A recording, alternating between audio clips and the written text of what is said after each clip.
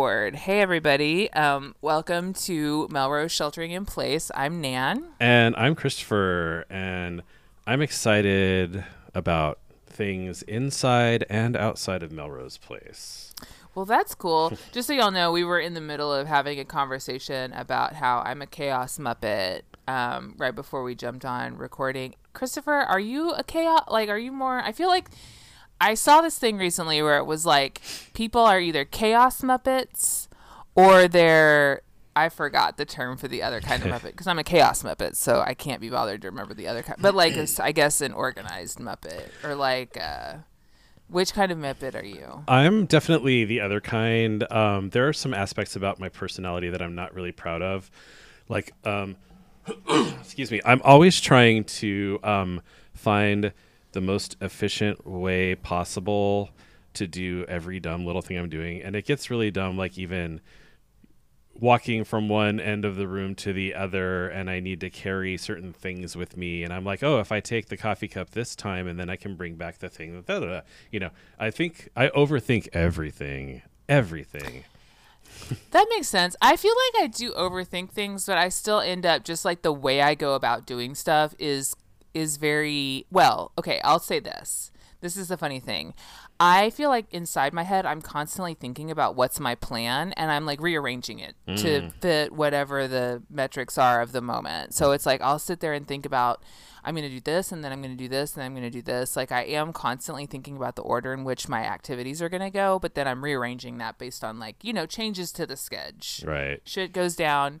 And it's funny because that also means that sometimes I'm not doing things in the same order another person would. So I can tell sometimes that my spouse thinks that I'm actually not thinking about it at all. But that's just because I put the dishes like fifth on the list instead of first, which is where he would put it. You know what I mean? But yeah, I definitely feel like because I'm constantly willing to rearrange it, I come across as more chaotic than other folks because I'm just like, oh, a thing popped up that I really want to do, and I have to do it. If I want to do it, I have to do it right now. So I'll put this other thing that I was going to do right now over here on this part of the list. Like, it's just like I don't know, my brain's just constantly moving pieces around. It sounds to me like you're actually much better equipped to deal with, changes and inconveniences and stuff than I am because I'm a planner, and when the plan starts going astray, that really messes with me, and I feel like you're able to just roll with the punches a little better than I ever could. I can roll with the punches, but I also sometimes will act very moody about it. So, I mean, it's not like I'm always a pleasure to deal with. Well, I might let it be known that I'm irritated, even though I'm totally willing to like rearrange what I'm doing. It's so dumb. Anyway.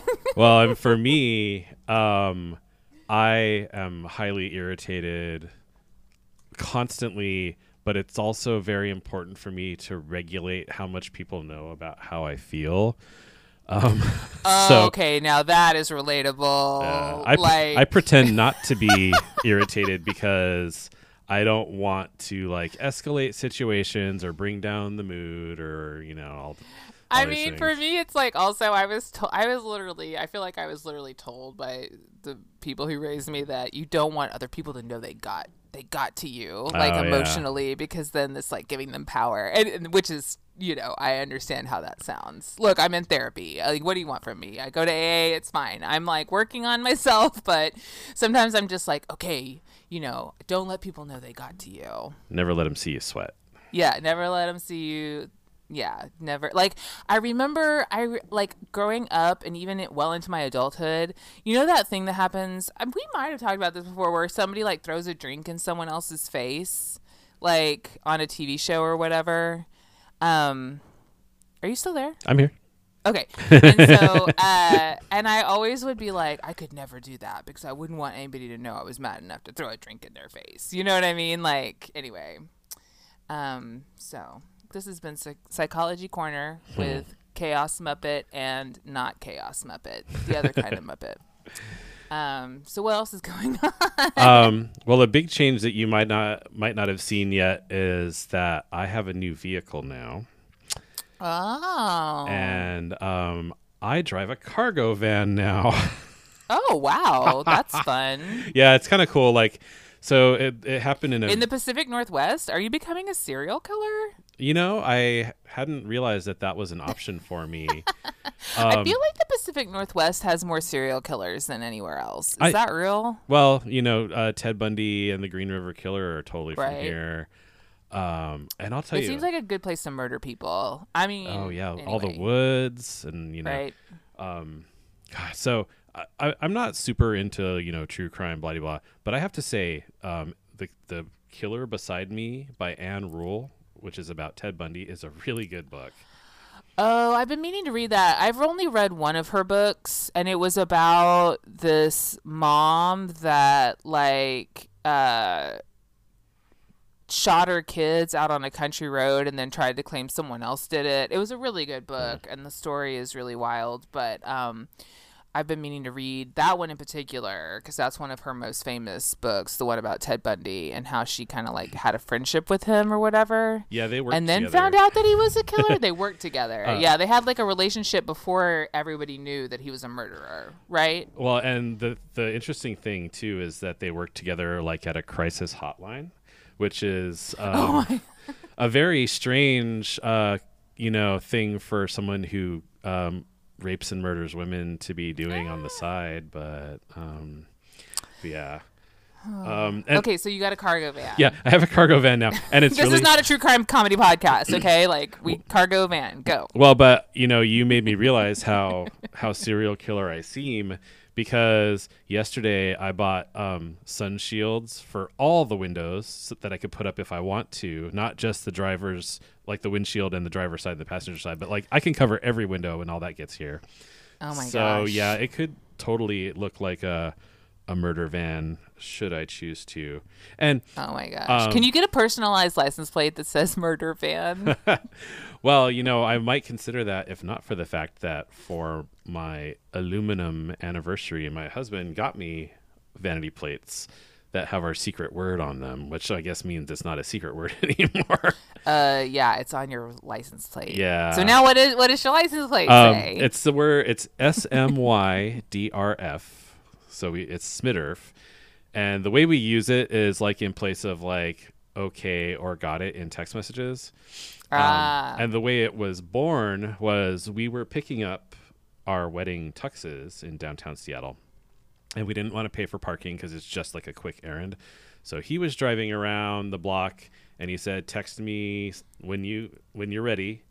And so I have two heavy tuxes over my shoulder, and I have one hand to text with. So I just with my thumb did a string of letters, and it was SMYDRF. So that's what it is. Cool. And now it'll be interesting to see if I can get that plate again, because I just took those plates off the car that I'm supposed to sell this weekend to some friends.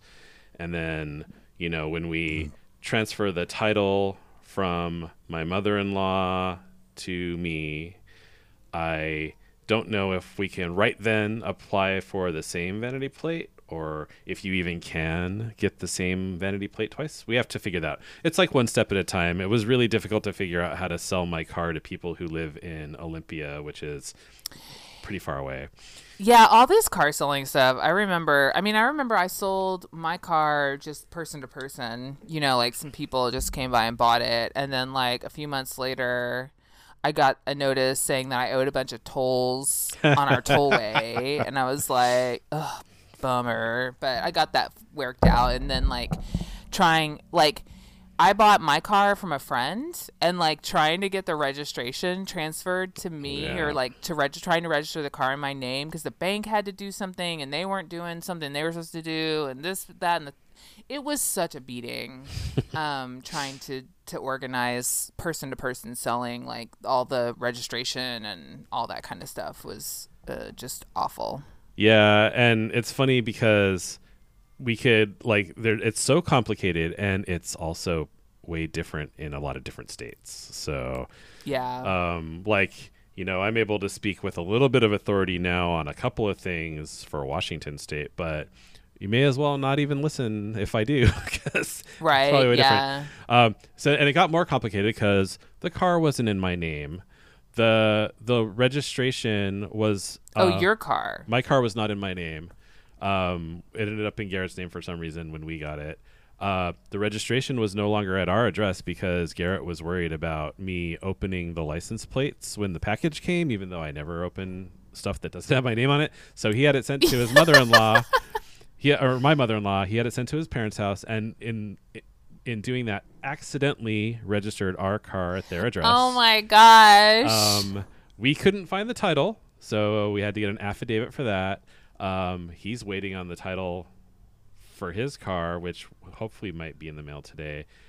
And then once we're done with the car stuff, we still have to transfer the cargo van into my name. And it's even more complicated because the reason all this happened was she wanted a new car, and she drove the cargo van before. She decided she didn't want the cargo van. We were taking her car shopping, and she hated every minute of it, and she hated new cars and all their features. So she wanted Garrett's car. She bought Garrett a car. So it's like this complete switcheroo. Everybody is driving something different. Oh my gosh. This situation sounds very complicated. Yep. We have, in the process, getting rid of 2 cars. One got traded in. I'm selling one. It's a lot. And it's not even done yet. But I have the van, and I'm already doing stuff to it. I have a backup camera being installed in a week. Yada, yada. Okay, Christopher. Yeah. Can we stop recording? Yeah. Hold on. I'm gonna 3, 2, 1, and then we'll stop at the same time. Ready? 3, 2, 1. Stop. All right, everybody. We had to take a little break. We're recording this on a Saturday morning. I had not yet had my morning trip to the. I hadn't pooped yet anyway, so I really had to poop. And we do poop talk here. I know some people don't like that, and you don't have to listen. But anyway, I had to poop, so I went poop, and apparently something happened. Yeah. So, I mentioned selling my car, and this is a thing that's happening over Instagram. My friend, that's how we talk, is Instagram. And so I went to go check just in case I got a message from her because, they've been, staying in a remote location, a cabin for a week, and it's supposed to happen this weekend. And there wasn't a message, but I had a notification for our Instagram, Melrose Sheltering in Place account. And so I went to the notifications for there, and it said Sandra Padilla 82 started following you. So we have a new follower. And I was like, oh, but the icon is in a bikini. I better look a little closer. So I went to their profile, and Sandra Padilla 82's profile says, I will play pussy and masturbate in front of the camera. Oh my gosh. Watch my naked video here. Wow. Wow. So I like to pretend that she sounds exactly like Melania Trump. I will play pussy and masturbate in front of the camera. Your accent work there is A+, buddy. Thanks. I can't do accents at all. I always go into it thinking I'm going to nail this, and then I'm just like, nope, totally don't know what accent that was, but I'm really bad at them. Way off. If that really sounded good and you weren't just being facetious, no, I was being a smart ass. Okay. I'm so sorry. I am a smart ass. I'm a very sarcastic person. It's probably why I don't have any friends. I don't know. You have me. Oh my God. What was I watching recently? And they went to Vegas, or they talked about Vegas. Melrose Place. And I was just like, oh yeah, well, Melrose Place, but also something else. And I was like, oh my God, Vegas. Also, oh my God. Okay, I know the interstitials beginning or whatever. This conversation is going on for long. We should get into the episodes, but I have become obsessed with. So I was like, I've been, kind of trying to think about like, traveling or whatever. And I was like, I have several people I want to go see in Chicago. Ooh. One of them is Brian Gregory, hey, Brian. who I'm sure is not listening to our podcast because we're not his jam, but it's fine. And then, but my friend Dustin, who does listen to the podcast, and Dustin will also love what I'm about to share. But so I looked up, I was like, oh, I should take the Amtrak Oh. from Dallas to Chicago. I've been wanting to do that. I've been wanting to take the Amtrak somewhere, and like I wanted to figure out what I was just looking it up to see what it would cost and like all this stuff. So then I fell in a hole, just like looking up train trips. Take the train here, take the train there. What would this be like? How long is this? Oh, I was like, oh, I've been wanting to go to New York, and the flights have been really expensive. What would happen if I took the train to New York? How long would it take? What would it cost me? And so then I was telling Dustin this because I know that he had taken the train from like San Fran to Chicago, and that's like a really famous train line, like trip or whatever. And so then he turned me on to this YouTube channel called Simply Railways, where this guy, he's French, and he works for a railroad. And he takes, like, basically the channel is just like him taking different train trips all over the United States and Europe and like all into other parts of the world. And basically he like films the whole trip, and he doesn't talk. He like films everything, and then he'll put like words on the screen that describe sort of like what's happening and what he thinks about it. Like, oh, this table in the sleeper car is too small, or like, this is how the shower works. I don't like this part, or I like this part. This is great, or like, but you're basically just watching somebody on a train trip.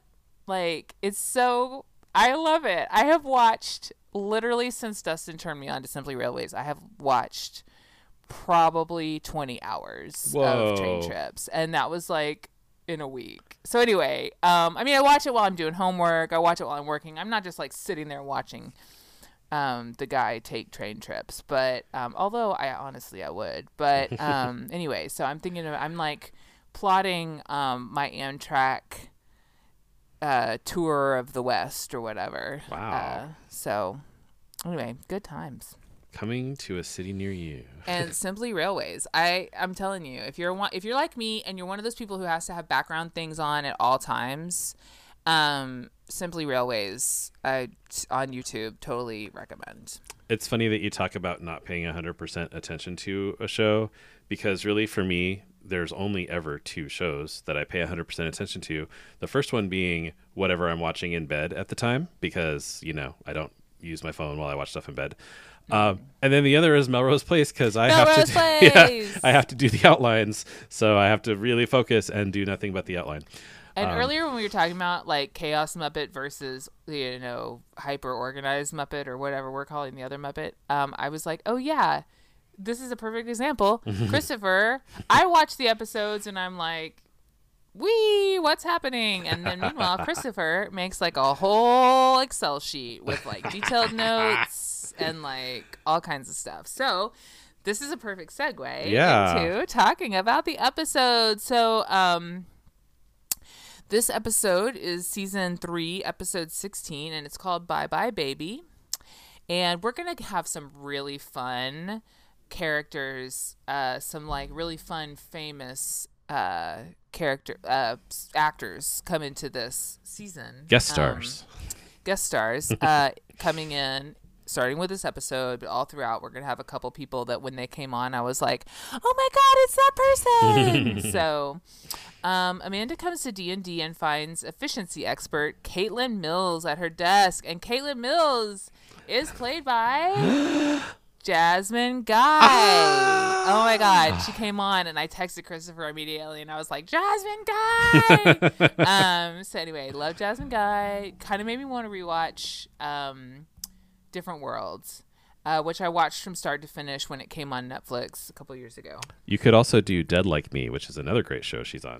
Oh, I never really watched that one. I think I've seen a couple episodes randomly because I think it came on like late night on PBS for a while or something. I don't know. Anyway, it was a cable show, like HBO kind of thing, I think. So. Yeah.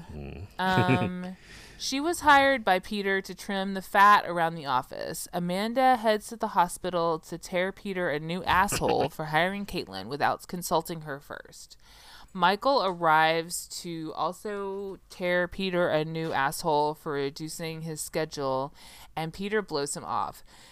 Later, Amanda and Peter meet up with some business dudes for dinner, and one of them shadily passes Peter an envelope on the way out. Strangely, they also waited until then to ask one another what they do for a living. Yeah, that's true. That was really, like random. That's not how it works. You would have brought it up earlier. Amanda comes to D&D and finds efficiency expert. Oh, wait. Allison and Terry are both leaving Twin Oaks, and he gives her his phone number. He reaches for her bag, and they get so close that they can't resist kissing. She introduces him to Billy outside, and Billy recognizes him from football. Back at Melrose Place, there's a party in the courtyard to welcome Allison back with a toast over sparkling cider. Sydney makes a dumb comment about not seeing Allison around shooters anymore, and Jane gives her a dress. Allison watches everyone bust out beers through the blinds. After boning, Peter tells Amanda that she did an amazing job at dinner the night before. He tries to explain that Caitlin was a gift because she's overworked, but Amanda says she diminishes her power. When he gets up to shower, Amanda snoops in the mysterious envelope and finds a check for $25,000. She asks what his project with the business dudes is, and he explains that they're developing a heart drug, which he's endorsing, and that's a quid pro quo for all the business he sends their way. Allison comes to Amanda's office, and Amanda makes a snide comment that she should have come in early on her first day back. She explains that D&D is a war zone with double the work and an efficiency expert scrutinizing everything. Amanda gives her a pile of work and says to meet her at 7 p.m., but Allison needs to do it at 6 because she has an AA meeting. Billy asks her to dinner and then offers to order Chinese when Allison explains she might have to work all night. Caitlin visits Amanda, who asks her to fire Allison because they have too much to do and can't get dragged down in by alcoholic Allison. Caitlin explains that she's an alcoholic, 7 years sober, and apparently Ghost Bruce didn't change Amanda much. Yeah, remember how there was the whole, like, It's a Wonderful Life? Yeah. And Amanda was, like, supposed to be a changed woman. And... yeah, she was like, yeah, I mean, are we shocked? Yeah. Yeah, Amanda does this thing, like, through all these episodes where she's like, we had this alcoholic employee, and it was just such a beating, and it was so terrible, and she was so terrible, and it's just so funny. But I think I'm pretty sure that when Caitlin was, like, knowing what happens further in the episode, you know, I assume that when Caitlin was like, don't talk about her like that, I'm an alcoholic too, you know, we can get shit done. I'm not sure that's 100% real. I think she was just fucking with Amanda because she came in to basically undercut Amanda. Yeah, there was a scene later, I'm not going to say who, but there was a bottle of champagne popped and she did not take a glass of it, so I'm not sure, but I could totally see it being just totally made up. Right. Allison runs into Terry at their first AA meeting, and they talk below a boom microphone. Boom in the shot. I really have to start paying closer attention. You point it out every time, and I never catch it.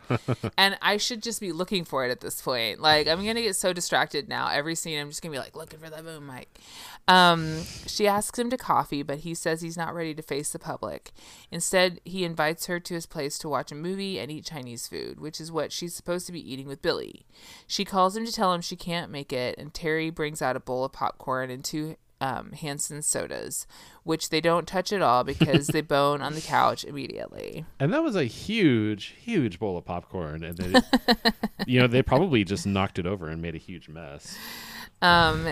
They rolled around in the popcorn naked, sexy, eating off each other's tits. Like, oh God! Amanda surprises Michael at his car and asks him to spy on Peter, reminding him that he owes her because she got him his job back.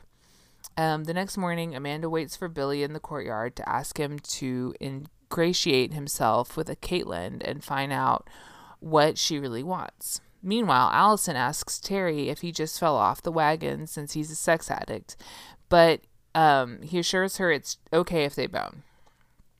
Billy finds Allison at the office and asks her endless questions about the night before, trying to catch her in a lie about what she was doing. Michael finds the Cardipril research file and discovers funding was discontinued in 1993. He calls the accounting department at the pharma company pretending to be Peter's assistant, and they confirm for him that they've paid Peter $25,000. He goes to Peter's office to tell him that he knows about the kickbacks he's getting and implies that he'll be blackmailed if he doesn't do whatever Michael wants. I mean, forever Michael. Forever, like, literally any chance to blackmail somebody, he's going to take it. Billy takes Caitlin out to dinner, and she tells him Peter's going to fire everyone on Billy's team except him. I don't know how is Billy always like in everyone's good graces? I mean, is this just like typical white guy thing where he just like is always, it's like he's always in the circle somehow, just unwittingly. Everyone's just hot for him, I guess. She asks, like, at some point, I think somewhere in these episodes this comes up, and I don't know, like somebody says like, well, you're a good writer or something, and I'm just like, I'm not buying any of this. Oh, I know what it was. It was when Amanda was saying how he was such a great asset even as like a senior executive because he's a good writer. Oh yeah, nothing about that makes sense. Yeah. Up to and including Billy being a good writer. You cannot convince me that man does any writing. She asks for confidential performance reports on all personnel and confirms that it is indeed a loyalty test. She says she'll save one person if he wants her to, and I think we all knew who that was going to be. He doesn't say in this moment, but, it comes up later, and we all knew it was going to be Allison. Allison visits Jane at the design studio to gush about Terry. Jane warns her to take it slow because they met in unusual circumstances. Yes, always take your rehab relationship slow. Well, and this is only what I'm getting from like popular culture. But in every other movie and TV show, they're always like, we can't date. We're in AA together. Well, I mean, okay, so lots of people full disclosure, I married a person that I met in Alcoholics Anonymous. So, you can, I mean, in my opinion, you can have relationships with people that you know in AA. I mean, I know lots of people who got married and had relationships with people they knew in AA. The general rule of thumb is that it's recommended that you try not to have any dating relationships with anybody, in or out, for at least a year. That's not a hard and fast rule. We don't really believe in rules in Alcoholics Anonymous. Because we don't like them, and tend to want to break them on purpose. But, and I mean, it's mostly just because you really haven't developed discernment, or like know who you are. You have not really had a relationship with yourself probably for a very long time. So it's really more just like to help you, kind of figure out who you are and what you're looking for, and then you can start to date. But plenty of people date in the rooms. I think that you do have to watch out for creepers and all that, the usual stuff. Right. But I married somebody that I met in AA. So, it can be done. Where are we?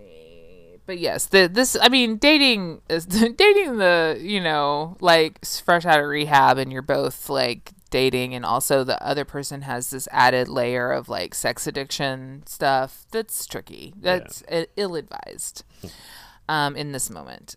So, where was I? Oh my gosh. I put my box on Kimberly finally makes an appearance to tell Michael he's crazy if he thinks she'll forget about the baby business. He assures. Okay, so a thing that happens over these episodes is I feel like they are actually like Michael and Kimberly have kind of just embraced the dynamic of their relationship. Like they're in, right? Like they both know each other are like evil and crazy, and they're just like embracing it. Or something. Is that the vibe you're getting? That's the vibe I'm getting. They don't really seem like they have any plans that don't include each other. Right, exactly. Like yes, totally. I have to imagine the sex is phenomenal. I mean, off the charts. I'm absolutely sure. He assures her he's about to be given a sweet promotion because he has dirt on Peter. Like, I love this. Like, she's like, don't think I'm going to forget about stealing babies. And he's like, well, don't think I'm not making us money through blackmail. Michael calls Amanda and lies to her, saying the Cardapril study is legit. Billy comes to Amanda's office with the reports Caitlin wants and warns her that Caitlin will probably take her job or at least get rid of her. Amanda starts shredding reports that have negative comments about her. Peter, shirtless and in jeans with the button undone, pours champagne and makes a toast to Caitlin. He's at her place. They've just boned, and he tells her she gets to be the one to fire Amanda. He also thinks he's going to fire Michael. They bone some more. Billy shows up with the files and sees them going at it on the couch and leaves with a shit-eating grin on his face. Joe's interviewing nannies and doesn't think Jake would be much help when Emily Baldwin calls down from below instead of coming up and knocking on the door like a normal person. She's basically Mary Poppins, and Joe even says so. Joe offers her the job and tells Emily she hasn't chosen a name yet, and Emily is sympathetic to Joe's need for discretion. Emily offers Joe some hot cocoa while she sings to the baby, but makes a mysterious phone call and tells whoever is on the line, "It's Emily. I'm in." Jake's bummed that Joe's moving back to New York. While she takes a photo of the baby with Jake, she tells him she's named him Austin. And Emily gets back, and Joe tries to take a photo with her, but Emily refuses. And, I mean, obviously, it's because she's, there to steal the baby. So Joe calls Emily into, you saw that coming from a mile away from the beginning, right? Yeah. Yeah. Too perfect. And Emily, since she's obviously a spy, Emily asks where she's going and if she can call her right, then offers to drive Joe to the airport. Emily grabs Austin from a bassinet in the living room and tells him his new mom will give him a better name. Emily brings Austin out to the car and peels once Joe... Oh, that's supposed to be peel out. Peels out. Once Joe puts him in the car seat, leaving her behind. So Emily steals the baby. Dun dun. And I also am kind of curious. I mean, it had to happen for the plot, but why would Joe hire a nanny when she's going to be there for like 4 more days tops? I don't know. That is so. Also, why does Joe need a nanny? It doesn't seem like she's really working right now. Right. And she's like, I don't understand why she felt like she needed a nanny, because she is always also there. Yeah. So it's funny because normally stuff like this really dings my radar, but this somehow did not. But it totally is very obviously just a plot point because they had to get the baby stolen somehow. So they were like, let's have her hire a nanny, then she'll steal the baby. Yeah. I mean, yeah. That's the quality that we expect. You can it's so funny. This show is just like a series of things that happen literally just to make other things happen.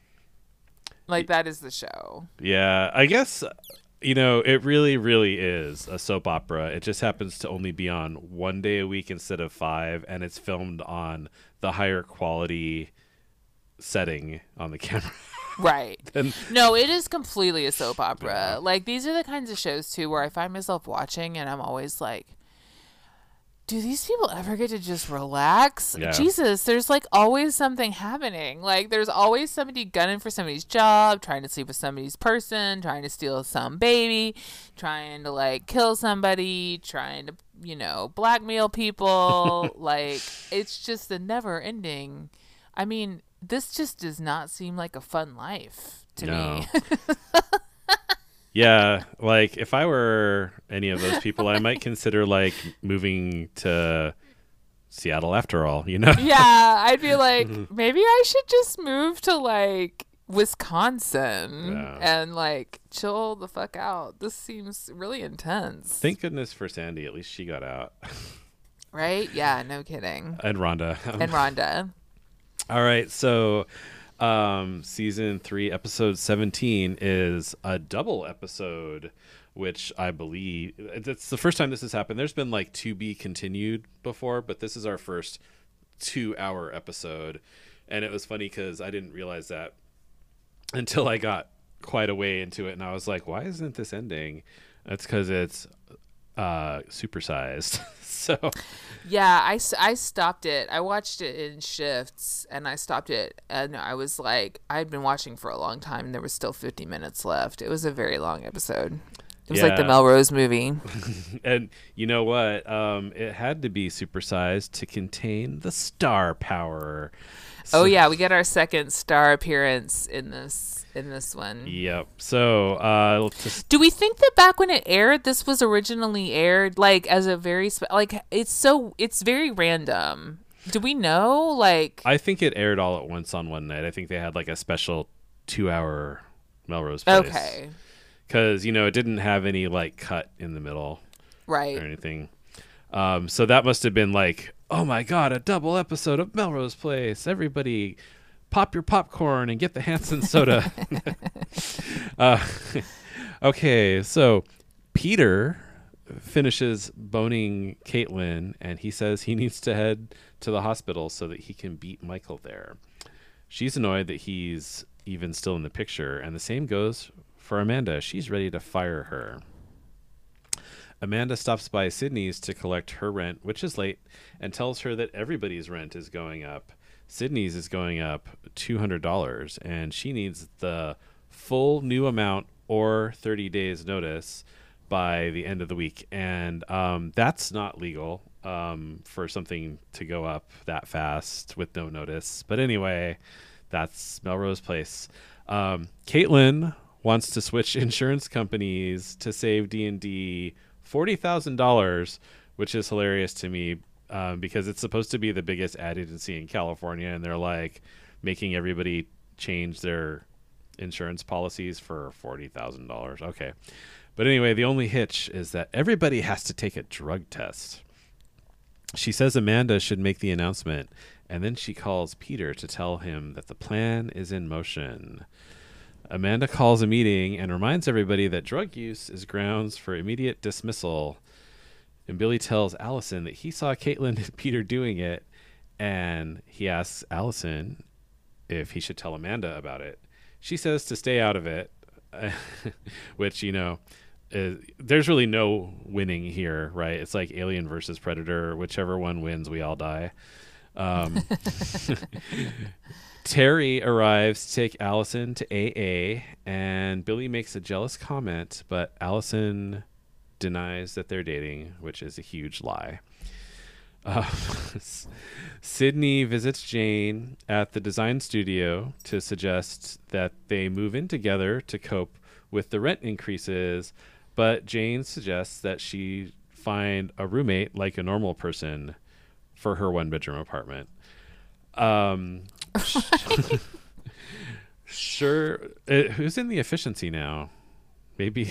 Anyway. Sure that he's getting a promotion via blackmailing Peter. Michael looks through real estate listings for something nicer than the beach house. Kimberly is naturally turned on by the subterfuge. This is what I mean by like they're just leaning in. Yeah. This is all foreplay for them, for sure. Like, oh, wow. Over golf, Michael lays out the details of the blackmail. Basically, lots of extra work for Michael, or he'll tell on him. Peter says, that's fine, but he needs a favor. Michael will handle the administrative financial details of another research project. So basically, Michael is saying, I know that you are doing illegal things. And Peter says, oh, it's cool. You can be in on it. How about that? So Peter wants to bone, but Amanda says she's tired.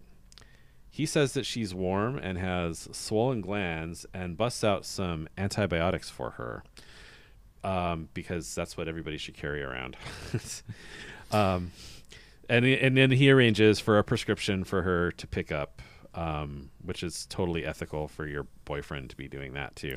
But without running like any tests or anything, yeah, which would not ever happen because antibiotics are for like very specific things. So infections, it's like yeah. if you wouldn't just like randomly clock some symptoms that you can see and then be like, here's some antibiotics. Yeah. But like this was obvious. I mean, I saw what was happening from the very beginning. I mean, I'm sure everyone did. It was very obvious what was happening. Yeah, we still are not sure if he somehow poisoned Bruce, but we know he's doing something to Amanda for sure. Well, yeah, because he was like, him and Caitlin were like, we've got a plan to get her out of here, you know. So yeah. Yeah, twirling his imaginary mustache. So while picking up that prescription that Peter left for her, Amanda runs into Kimberly, who tells her Michael and Peter are playing golf. And Kimberly says the four of them should have dinner at the beach house sometime. That's an interesting little swinging switcheroo to think about. Yeah, can you imagine? Like, if I was Amanda, I would just be like, "What? Like, what? Yeah, like I don't get why Kimberly wants that. Why would we do that? Like, why would we ever do that? Like, based on our history as people, why would we just have this like dinner at your house? Okay, sure. Yeah, that's super weird to think about. Amanda finds Matt and asks him to investigate Peter's research grant. And Matt rightfully wonders why he should help her. And Amanda suggests that maybe his rent won't go up like everybody else's is if he does. Sydney puts up a roommate wanted sign at a diner and pulls down all the others. The server there, named Ricky, sees that she has this pile of little signs that she took down and asks about the apartment and says she needs a place. Yeah. And after viewing that apartment, Nikki decides to move in with Sydney. So wait, okay. So they were working together. No. Sydney's... Oh, it was a different place. Sydney's, it wasn't Shooters. Sydney's at a diner, yeah. Right, I forgot. Yeah, sorry. That's all right. So yeah, even though it's just this little one bedroom and I'm not sure if they're going to like Three's Company it where the girls share a bed. I don't know. Sounds kind of hot. Who knows? Well, I mean, because the person is Tracy Lords. Yeah, I was like, oh my God, the second she popped up on screen again, I was like, Tracy Lords, what? Oh my God. Yeah, and for those of you who aren't familiar with Tracy Lords, she is a powerhouse. She does music, she acts, she's amazing. She does have a little bit of a dark past because she did porn when she was underage. And I have to tell you, so right now the background of my Zoom is Tracy Lords and Laura Layton together. And I was actually kind of hoping to find maybe one of Tracy Lords and Jasmine Guy. And I Googled Tracy Lords, Jasmine Guy, and that is not what the pictures were at all. Oh. So I'm just going to tell you, be very careful if you Google Tracy Lords, because you're going to find a lot of pictures that are not safe for work. And hopefully she was over 18 in all of them, but I cannot be sure. I closed the tab with a quickness. Right. Yeah. So yeah, Tracy Lords, we're excited. A misconception: she is not in the band Lords of Acid, but she does make music that is a lot like the music they make. It just seems like she would be because of the name Lords. Anyway, Billy tries to visit Allison and complains to Matt that she's never around, but he says Matt says that it's not surprising that she's keeping busy now that she's sober, which is a great observation, Matt. Thank you. He says Billy just needs to be 100% supportive, and maybe he should go to an AA meeting with Allison. So Billy does just that. He finds the meeting somehow, of the thousands of AA meetings in LA. And he arrives just when Allison starts talking about Terry, thus intensifying his already huge jealousy. Speaking of which, Allison wakes up with Terry and confesses that she doesn't know how her life fits together anymore. He and sobriety make sense to her, but she feels alienated from the gang. He says, well, you should just come to Miami and watch me win a big football game. It's a playoff game, right? I don't know how that works. Which is a really funny response. She's like, I'm feeling really alienated from all my friends. Well, why don't you travel cross country? Great advice. Matt comes to D&D with info about Peter's grant, which doesn't exist according to the hospital computer files.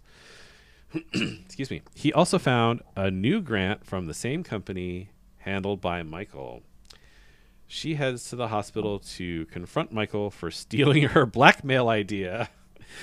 Then she chats with the insurance company dude after peeing in a cup for her drug test, not realizing that she'll probably fail her drug test. Peter calls her at home the next morning and reminds her to take that entire course of her antibiotics. And he says he can't wait to bone her. And she says they'll do it that night, even though she still feels like crap. and without even hanging up the phone, Peter bones Caitlin some more. Ricky starts moving in with an army of friends. She has like this entourage. And she says that whole group of girls are going to be Sydney's new friends. Ricky spots Billy and asks Sydney if they ever boned. She tells Sydney that the two of them are going to get in lots of trouble. Allison meets Terry in Miami and they bone on the couch in his suites. But he doesn't win his big playoff game and comes back to the hotel ready to drink. Allison suggests sex or a movie instead, and he says he won't drink, but she has to clean out the minibar to remove that temptation. Peter, Caitlin, and the insurance dude wait in Amanda's office to tell her that she tested positive for THC, the active ingredient in marijuana, and Peter fires her, which I thought they would let Caitlin do that. She was just dying to do it. Amanda figures out that Peter set her up with weed pills and tells him she'll be handing him his jewels on a silver platter. Billy joins Amanda in her apartment for some reason while she searches for a stray weed pill so that she can have it tested. And Billy confesses that he saw Caitlin and Peter together. And she does find the pill. It was under her dresser. Ricky goes through Sydney's photo album asking lots of questions about Sydney's family.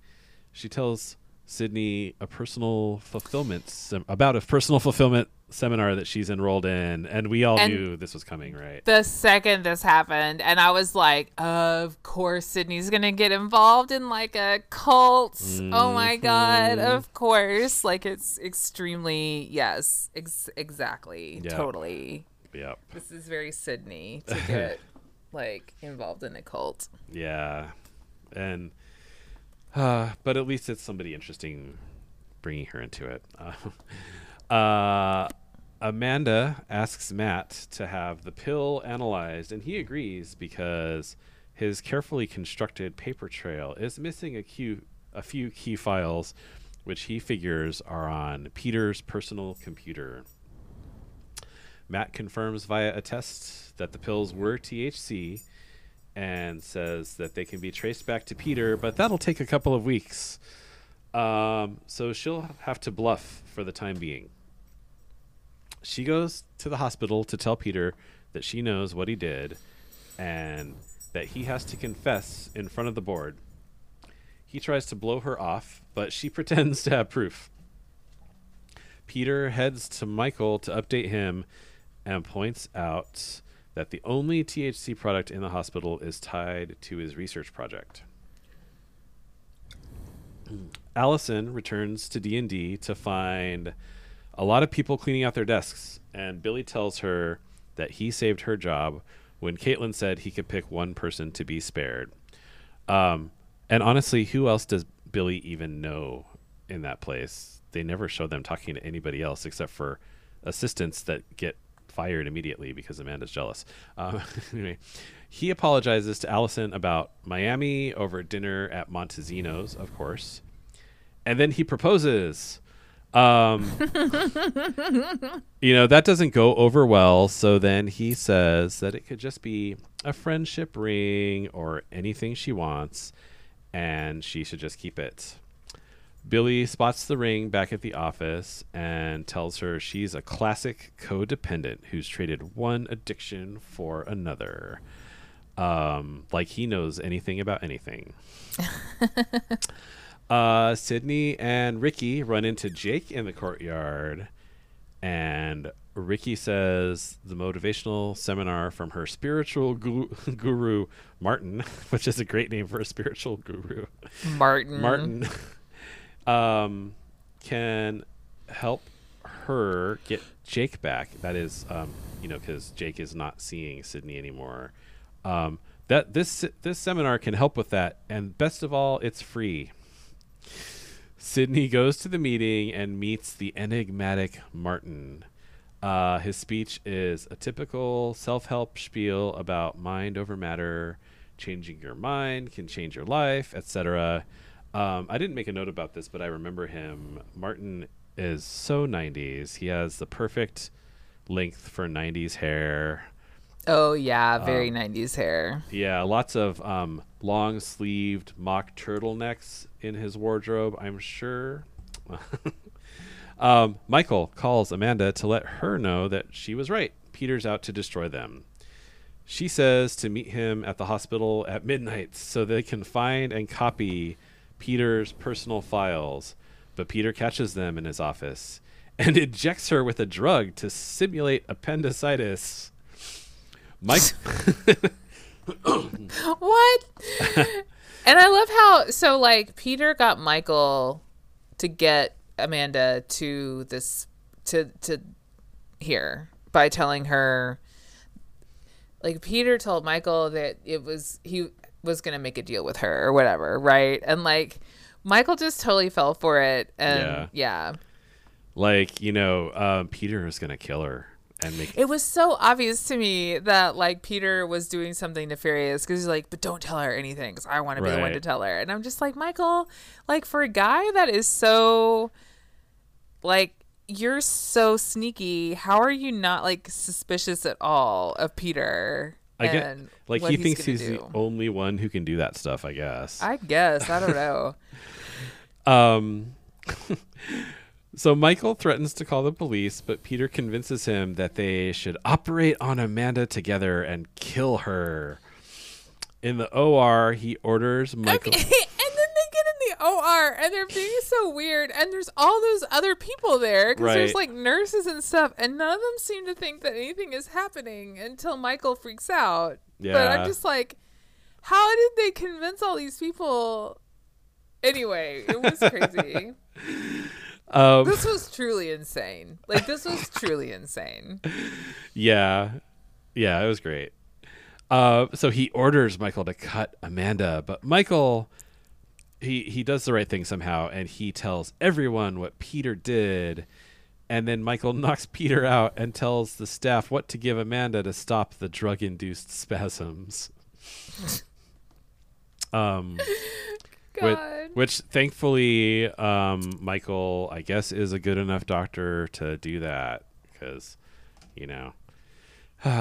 Allison comes to Terry's house and finds him laughing in bed with another woman as she mounts him.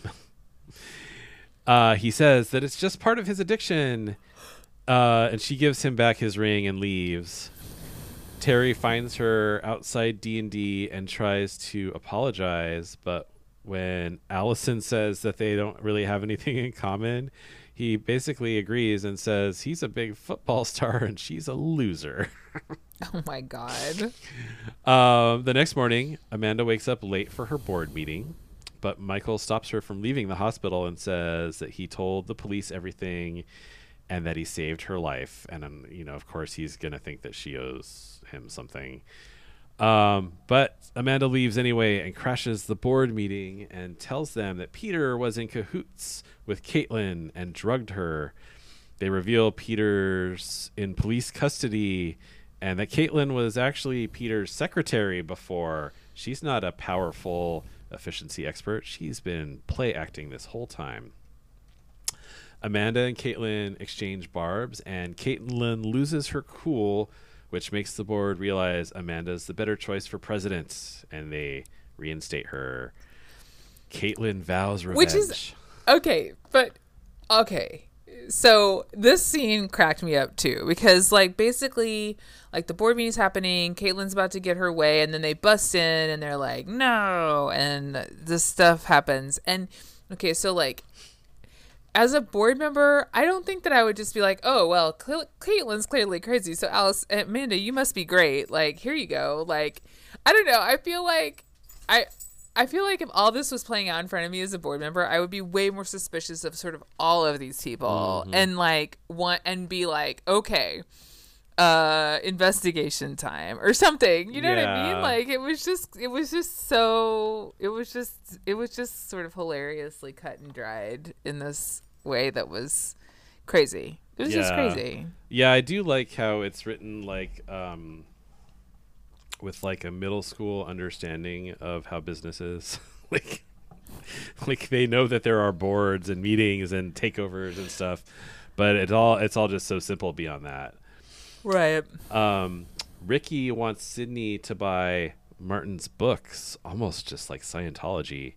And she says that she'll make a lot of money if she does, which is interesting to me because Ricky doesn't have any money. Right. And she offers Sydney a job in Martin's office and says that she can take the courses now and pay for them later when she can afford to. Moving on over to Joe's world. Joe finds Jake at Shooters to tell him that Emily kidnapped Austin, which is interesting to think about because she should be at the airport right now, and that makes me wonder if she even bothered telling anybody goodbye. That all happened so fast. They realized together that Emily didn't just randomly kidnap the kid. She showed up out of nowhere specifically to do all this. Joe confronts Kimberly at the hospital about it, and she admits that she told the Carters that the baby was still alive, and Joe punches her out. Joe packs a bag and has her gun out, ready to take Matt's car, his geotracker, and shoot the Carters if they won't give her the baby back. This is getting very Lifetime, by the way, and I'm here for it. Let's see. He agrees that she should go after Austin, but he says he'll come along and that the gun will stay home. At a diner, Joe thinks that she sees Emily and Austin, but when she chases after them, discovers it's just some other woman with brown hair and bangs and a baby. Jake and Joe. Oh, and earlier I made it seem like Matt was on this trip, but he's not. It's Jake. Jake and Joe get caught trying to break into the Carter's house by a neighbor. They pretend to be relatives and try to get more info, but he doesn't buy it, and he threatens to call the police, which that's really nice of him. I would have such a hard time confronting somebody at somebody's house. I think about that a lot. Oh, for sure. That takes guts. Joe can't sleep at the hotel, and Jake assures her that he'll always be by her side. And then they bone. Because nothing makes me horny like a kidnapped baby. Jake asks the owner of the hotel about the lake nearby and finds the Carters listing in the phone book. And on the way to the lake, Jake asks if Joe wants to talk about what happened, as in the boning. He confesses that he feels closer to her than ever, and she says that she loved being with him, but her relationship now is with her child, and that's all she has room for, which is a lot of crap, if you ask me. Jake and Joe watch the Carters arrive at their cabin with no baby, but Joe's not convinced that they don't have him. Later, Emily pulls up with Austin, and Jake stops her from rushing in to take him back. He says the only way to ensure that she gets to keep Austin is to get the cops involved. He leaves her alone in the car while he goes to a payphone down the hill. Mr. Carter emerges from the cabin with a shotgun, and Joe gets out of the car.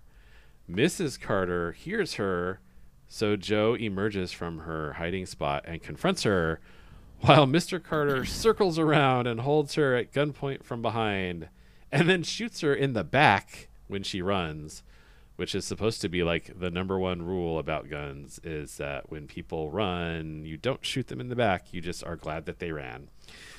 So Joe just got fucking shot.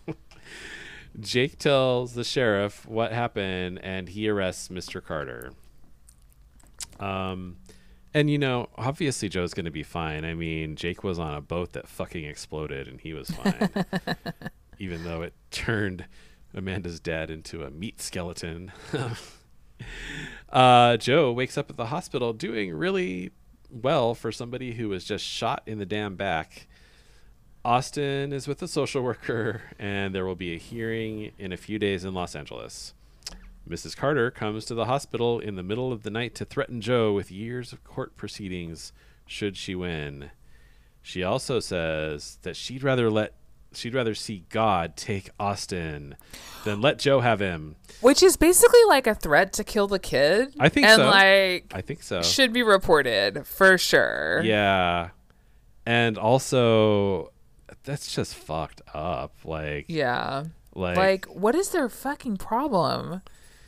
I mean, like, I mean, this is all explaining how they raised a son that was so terrible. And right. And I guess they figure Austin is like their chance at a do-over, and maybe that's how they'll get into heaven. I don't know. I don't know, but like, these people are not cut out to be parents. No. And now they're even older than the first time they tried, so good luck.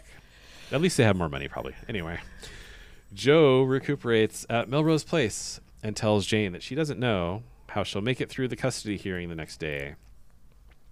That hearing is very dramatic, and Joe tells the judge the baby should be given to a completely new family if he doesn't believe that she can give him a peaceful life. The judge tells the Carters that they are morally bankrupt and the shooting has nullified their custody agreement, and he wants to explore giving Austin away. Joe's lawyer brings Austin to her in the courthouse hallway for a visit before he is sent off with a new family. Matt has arranged for Austin.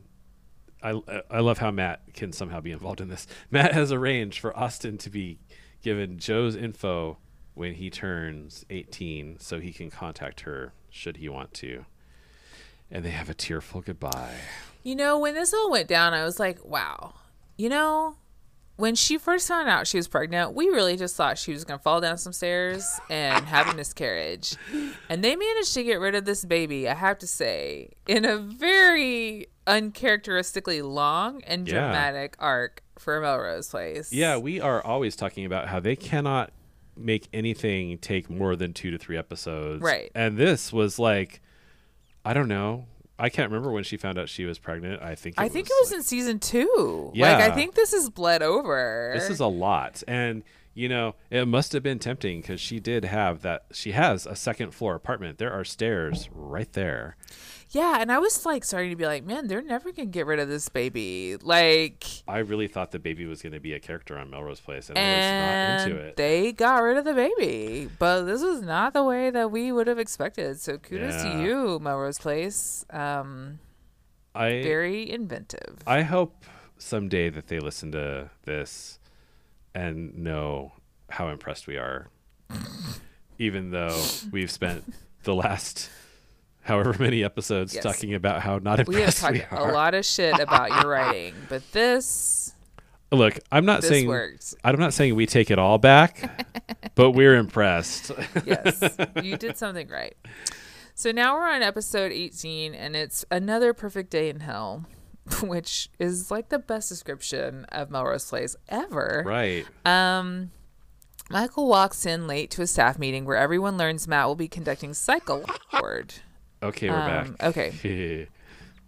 So another perfect day in hell. Michael walks in late to a staff meeting where everyone learns that Matt will be conducting psychological evaluations. And the way that they said it was the funniest thing that has ever happened on this show. Mm-hmm. Like, the episode opens up and they literally were like, due to everything that's been going on at this hospital, we are going to be doing psychological evaluations on everybody. And it cracked me up. It was so funny. Yeah, like, y'all are really extra, and we got to make sure nothing else happens. But the psychological evaluations on everyone in the whole hospital are going to be done by somebody who works for the hospital. Yeah, that's weird. Like, that does not make any sense. Kimberly balks. He reminds her that he has a double MS in clinical psychology and social work, and the dude running the meeting cites her attitude as another example of the arrogance Peter showed, which got the hospital in trouble. In the locker room, Kimberly complains that the evaluations are an invasion of privacy and that she's tired of having to prove herself. He jokingly asks her a sample question, refers to the time that she dressed as Jane and ran him down, which she doesn't find funny. Okay. Oh, and he being Michael, that was not in there, but like Kimberly's complaining to Michael and he's like, oh, like that's like, what would you say about the psychological state of somebody who like wore a wig to look anyway? It was so funny. And that's why I say I feel like they're leaning into like how insane their relationship is, because now they're just joking about it. Kimberly visits Matt's office to kiss his ass and asks him to skip hers. He dismisses her reasoning about these things being harder for women by saying it's a gender neutral test, sure, and that he's only coordinating it so that he can't remove her from the roster. And her which I thought about that and I was like, I don't understand that. If he's coordinating it, then he totally, I feel like, could, but her test is at 2 p.m. She calls him a cipher and says that with Peter gone, she'll be back on the social services board soon and can make his life a living hell. Have you ever heard anybody call somebody else a cipher ever in your life? No, like, I'm never 100% sure I understand what that word means, to be honest. I looked it up and I forgot. It's weird. It's like it's like one of the writers learned a new word and just had to use it. Right. After her test, Matt recommends intense therapy for Kimberly, and she wants him to change the results, citing the fact that he previously changed the blood numbers. She leaves without signing her paperwork, saying she'll have to think about it in a threatening tone. Also, I'm surprised that she just needed intense therapy. Like, I'm surprised she was not removed from doing her job. Jake grabs the paper. He surprisingly subscribes to Off His Door Matt and brings it up to Joe. He wants to date again, but while she's grateful, she's got so much grieving to do alone. He says he'll be around if she needs him. Amanda calls a staff meeting to tell everyone they have to tighten their belts because lots of the staff were fired and lots of clients bailed.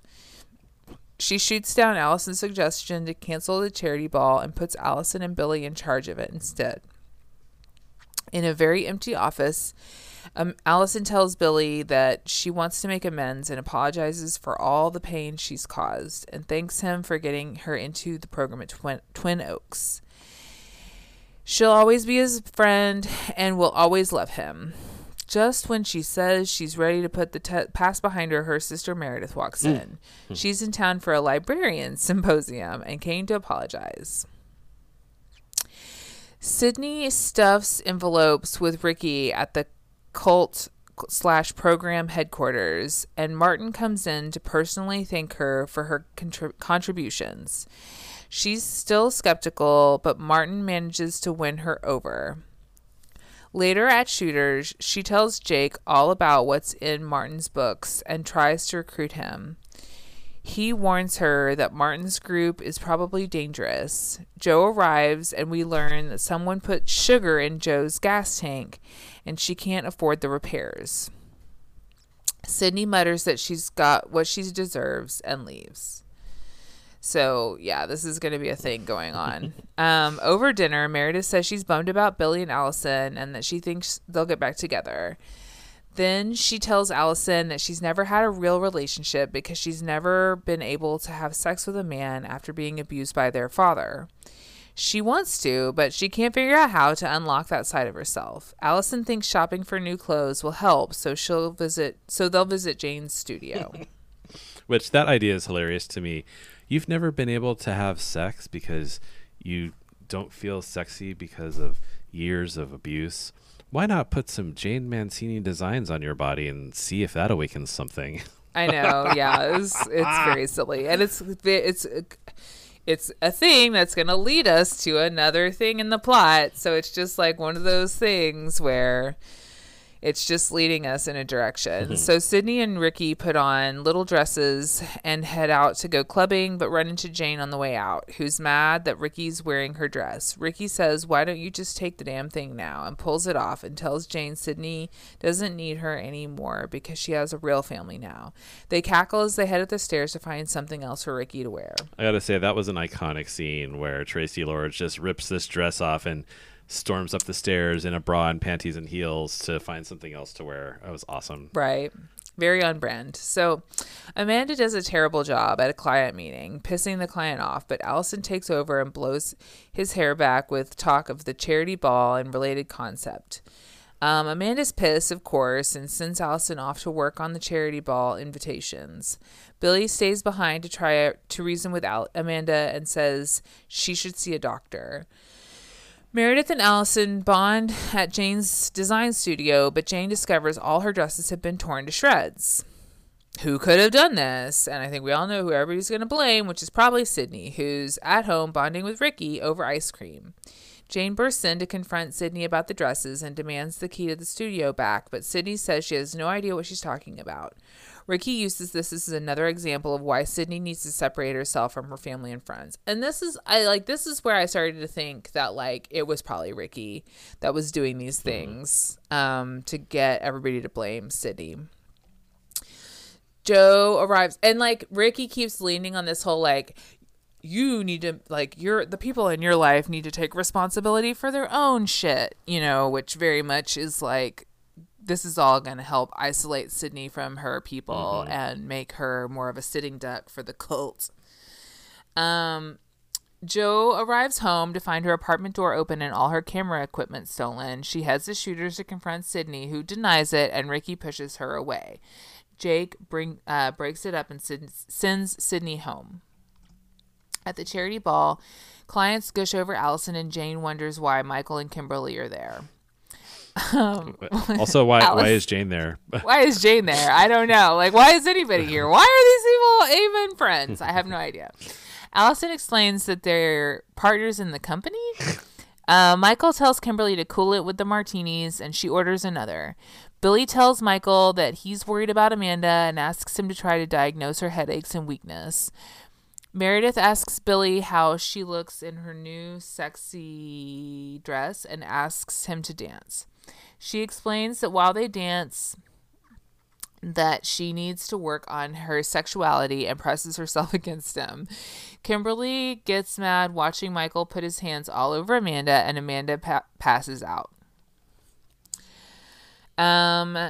And the minute Amanda passed out, I was like, I wonder if she's pregnant. Please, that was my first thought. Please, no. I was like, oh my God, is Amanda pregnant? I can't handle it. Ricky swipes the keys to Shooters and heads over to rob the register. But since it's empty, trashes the place instead.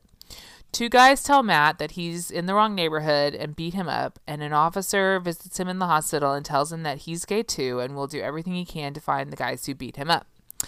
Amanda visits Michael for a blood test, and he says that she needs to rest, but she says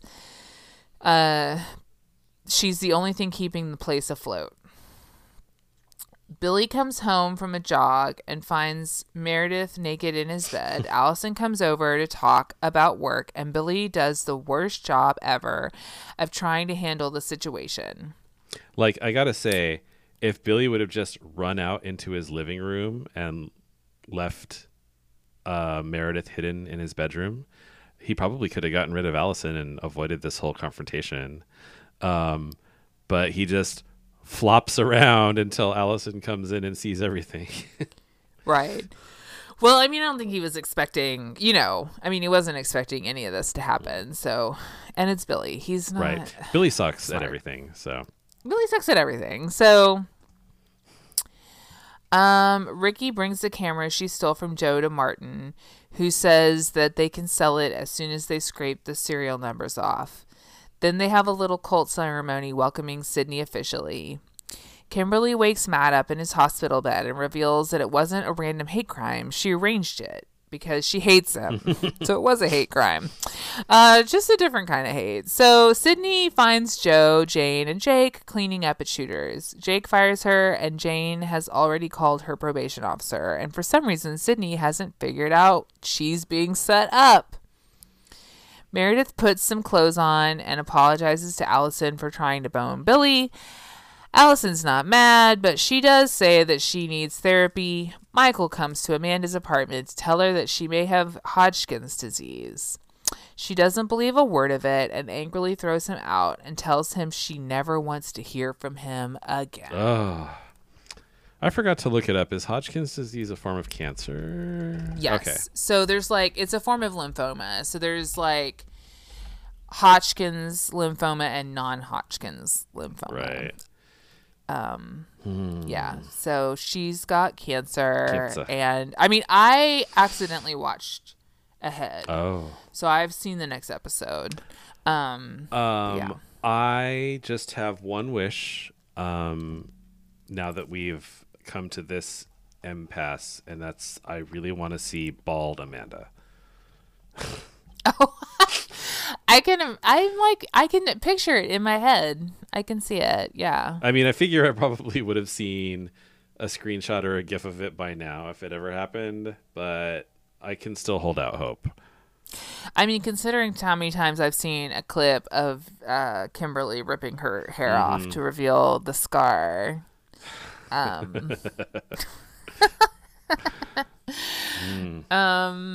Cool. Well, this was a very intense set of episodes. Yeah. A lot of things happened. Yeah. Well, I'm really glad that we did decide to, because when I realized that I was watching a really long episode, I texted and I was like, should we still do 3 or should we make this a 2-episode one since one of them was really long? And we did the 3, and I think that worked out well. So yeah, we've only been recording for a little over an hour and 15 minutes. So we don't want to hear any feedback about how we shouldn't talk about our own lives at the start of the show because we like to. This is not a try hard podcast. Okay, we are not try hards. We're not trying to be pros. We don't really actually care if you like our podcast. No, we do it because this is just a thing that we do. Yeah. To escape the ever-present reality that someday we're just gonna die. So anyway, on that note, follow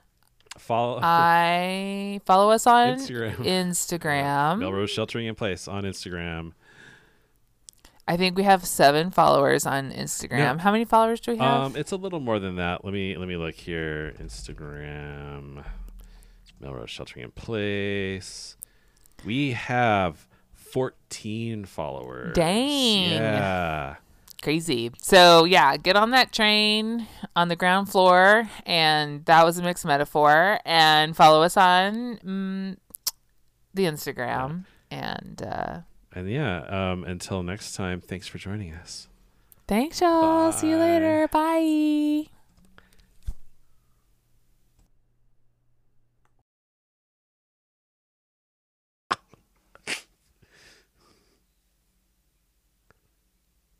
Yeah, your audio went weird.